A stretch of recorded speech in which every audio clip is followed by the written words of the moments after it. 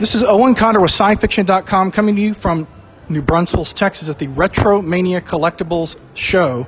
We are joined here with Mr. Jay and Mr. Billy of an amazing YouTube channel called The Game Chasers. Mr. Billy and Jay, second, can you talk about y'all's channel and tell me what y'all do and all that awesomeness? Well, for the last 10 years, we basically go to flea markets and garage sales and wherever else we can find video games, and we buy retro stuff that we basically grew up with to build our collection with. There's a lot of shows out there that base that same kind of concept, but they do it with the intent of reselling. From the get-go, we've always done it for the basis of, hey, we just want to build up really awesome game collections and toys too, retro toys too. That's what we've been doing for a while now. That's totally awesome. What do you have to say on that for your end of things? You both are joined forces on that.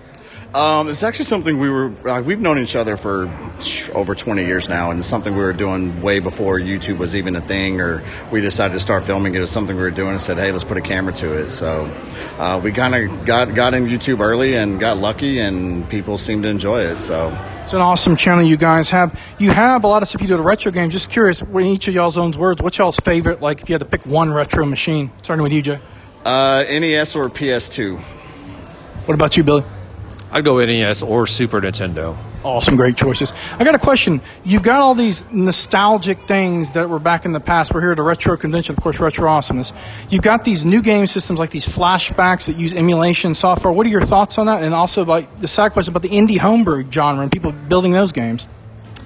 Oh, first of all, about homebrews, I love it, and that is because a lot of us, are to the age where, we're capable of building. Not us personally, I would know the first thing, but there are a lot of guys out there that can build these things, and they base it off of what they grew up playing, what they enjoyed, and it's almost like the library of those systems. Mainly, it's there for a lot of different systems, but there's especially like the NES. You can find tons of them, and it's like wow, it's almost like the library never died, and it's like a lot of these games would have fit in perfectly well and been classics if they had come out back, in the 80s and stuff. So I love it.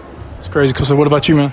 I'm with Billy on that one. Any new games on an old console is fantastic, in my opinion. When it comes to, like the classic consoles and plug and plays and things like that, even repros, EverDrives, there's some really expensive games out there, and if that's the only way you can get it and you can play it, why not?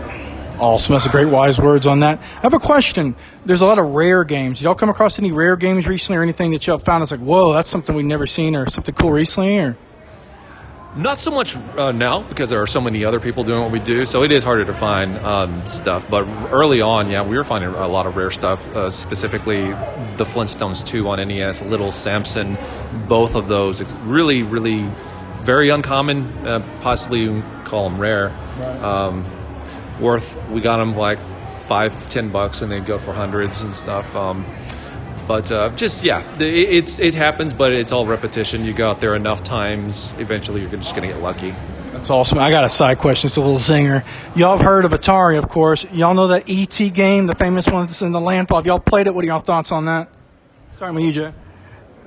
The game, by and large, is not good. I don't know about worst game ever. A lot of people like to say E.T. caused a video game crash. No, it didn't. It was an oversaturation of the market at the time with ColecoVision and television, so on and whatnot.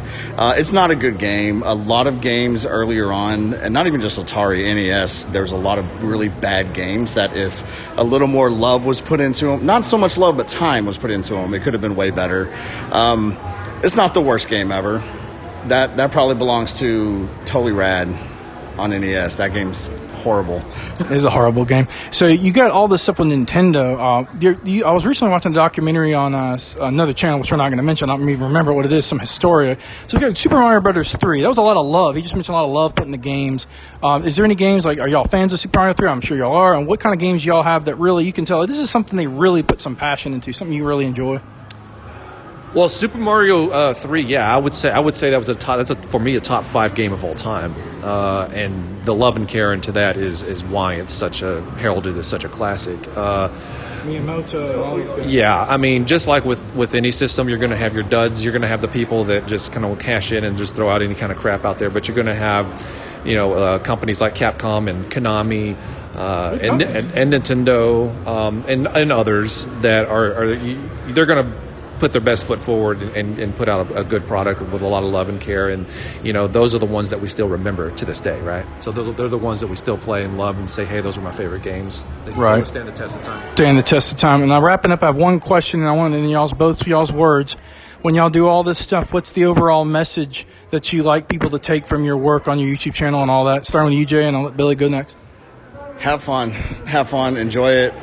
If you're getting into just have fun with it, and that's really anything in life. For us, it's the thrill of the hunt. It's you never know what you're going to find. It's hanging out with your friends, hanging out with your boys, cutting up, and joking and all that other kind of stuff. Just have fun with it. That's really it. Awesome, good, wise words. I would have said the exact same thing. So yeah, I can't really add to that. Totally cool. You have a website, I believe, and a YouTube channel. What is y'all's YouTube channel first? It is the Game Chasers. You can just do a YouTube search for the Game Chasers. We'll pop up. Plain and simple, easy. We've got the GameChasers.com. That's really for our store, our merch, and whatnot. Very, very cool. Mr. J, it was a pleasure talking to you, sir. Mr. Billy, it's a pleasure talking to you, too, sir. This is Owen with SciFiction.com coming to you from New Braunfels, Texas, Retro Mania Collectors Convention. Signing off. Awesome, man.